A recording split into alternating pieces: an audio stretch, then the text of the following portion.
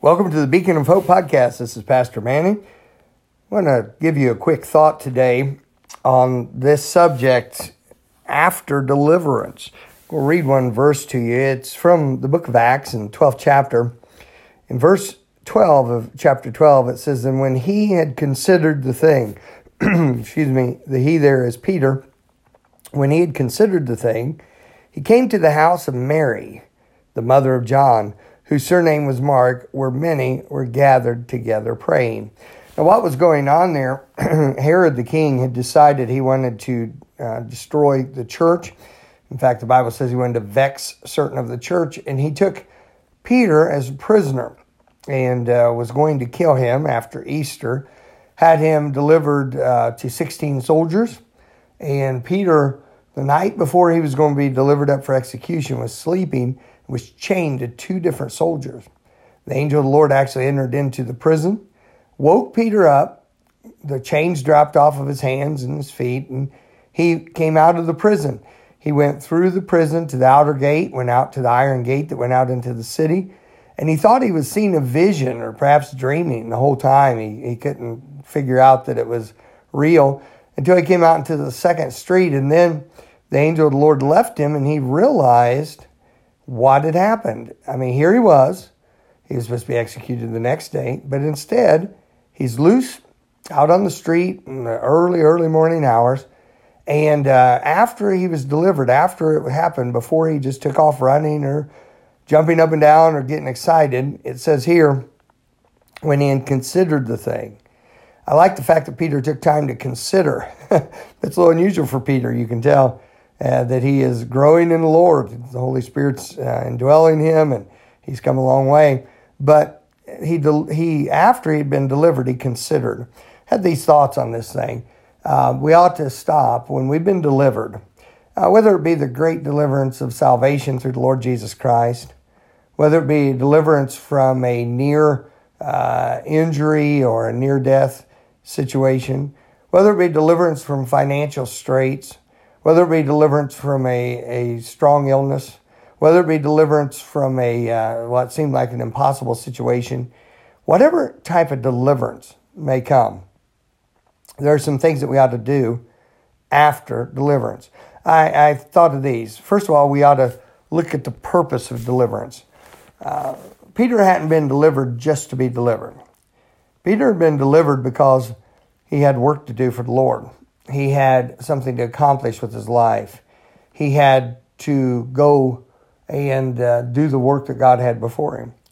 When we have been delivered, we ought to stop and consider, why was I delivered? What is the purpose of it? Now that I'm delivered, what do I do with deliverance? It's like people praying for freedom for our country. I will often challenge someone who does that, and I don't mean aggressively or debating-wise, but just challenge their thinking, I hope.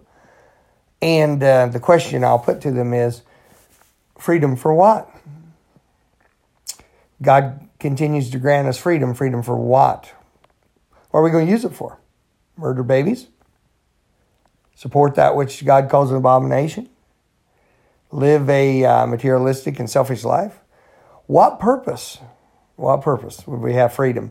But the same thing, it'd do us well to consider, if we've been delivered, what ought we to do? Last year, a year ago in March, my mother went home to be with the Lord. After that, and several months after that, we sold her house. Each of us children received a small inheritance as part of that, but it was sum of several thousands of dollars. And I went through scenario after scenario of how to best use that, what best stewardship.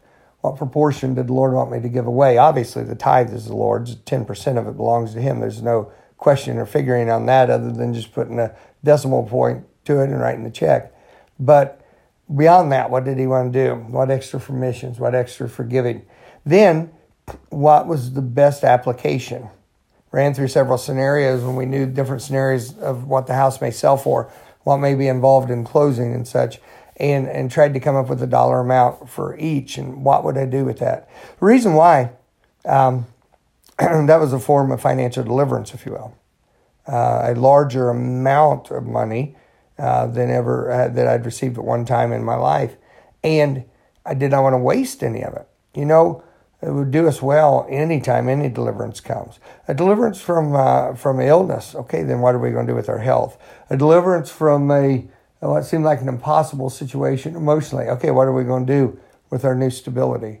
What is the purpose of deliverance? Second thing is what paths are open because of the deliverance. We've been delivered. Now, he considered. He was out on the street. There were a lot of different ways he could have gone, a lot of different roads he could have taken. But he had to decide what path did the deliverance open to him. What path are you going to venture on now? What path are you going to set your foot on? Don't set your foot on a path that goes back into bondage again. Set your foot on a path that makes good use of the deliverance. Don't devalue the deliverance by not considering what path to take after you're delivered. And so, what path? And then, what particulars led to the need for deliverance? Now, it's an amazing thing. We needed deliverance from the Lord in the way of salvation. Thank God that's once for all. But you understand, the Bible warns about putting ourselves into bondage again, into those things from whence we've been delivered. We're not supposed to go back and serve sin. We're not supposed to go back to those things which brought us to the great need of deliverance. And so, this shouldn't take the majority of the time. I don't think it should take the amount of time that the others do, but we ought to take time to consider what particulars led for the need for deliverance. Hey, are you getting out of financial bondage? What led you to it? By the way, that's why most of the time, really almost all the time, consolidation loans are a very, very bad idea. Or even worse, home equity loans that consolidate such things as credit cards and car payments and such. Why are they such a bad idea? Because the reason for that so-called deliverance, by the way, it's not deliverance. Those things are not paid off. They've just been moved elsewhere. But let's say deliverance from the higher interest rate, deliverance from a higher number of payments. But here's the thing about it. People don't take all the money that they were paying on all those payments and put it together and pay down that new debt faster. Instead, they feel like they have more money. They don't. They have the same amount of bondage. And what do? They follow the pattern that got them into problems in the first place. Over and over it happens.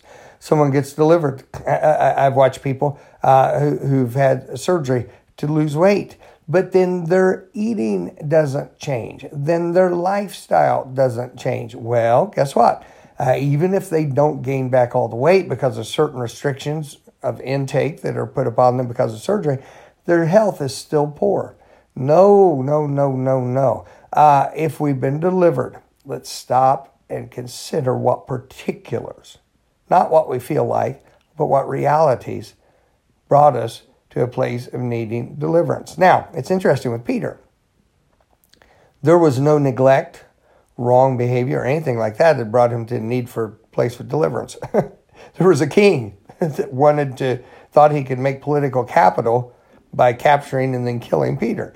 Well, he couldn't undo the king's mind, and he couldn't undo what the king was wanting to do at that time. By the way, God took care of that just a little while later, and that king, after making a big speech and where people said, oh, it's the voice of a God and not man, he was eaten alive of worms. They just ate him. And what a thing that must have been to see. But anyway, Peter couldn't do anything about those things, but you know what he did do? He went by Mary's house, and this was Mary, the mother of John, because he knew the church would gather there. And John Mark, that is, not just John Mark. And he knew the church would gather there, and they were there praying. There's a funny thing that happened with Rhoda. I'm not going to tell you about that now. But he went there, but then he went elsewhere. Why? Why did he go elsewhere? Because he considered what brought about the need for deliverance. He knew they would be hunting for him. He knew they would be coming for him. And he knew that it was known that believers gathered at Mary's house. So he didn't stay there. See, he considered that part of what brought him into bondage. He couldn't do anything about Herod. And he didn't have any wrong behavior he needed to correct about this. But he knew that staying there at Mary's house would make him susceptible to being captured again. Also, probably, and this is speculation on my behalf, but he may have realized that he could bring danger to those who were there because they might come looking for him. When deliverance happens, stop to consider. Consider the purpose. Why were you delivered? Consider the pathways that are open. Okay, now that you are delivered, what pathways are open that may not have been open before? And then consider the particulars that led to your need for deliverance, and do not repeat and do not do something similar to those things that caused the need for deliverance again. Think on these things and put them into practical use. You have a great day.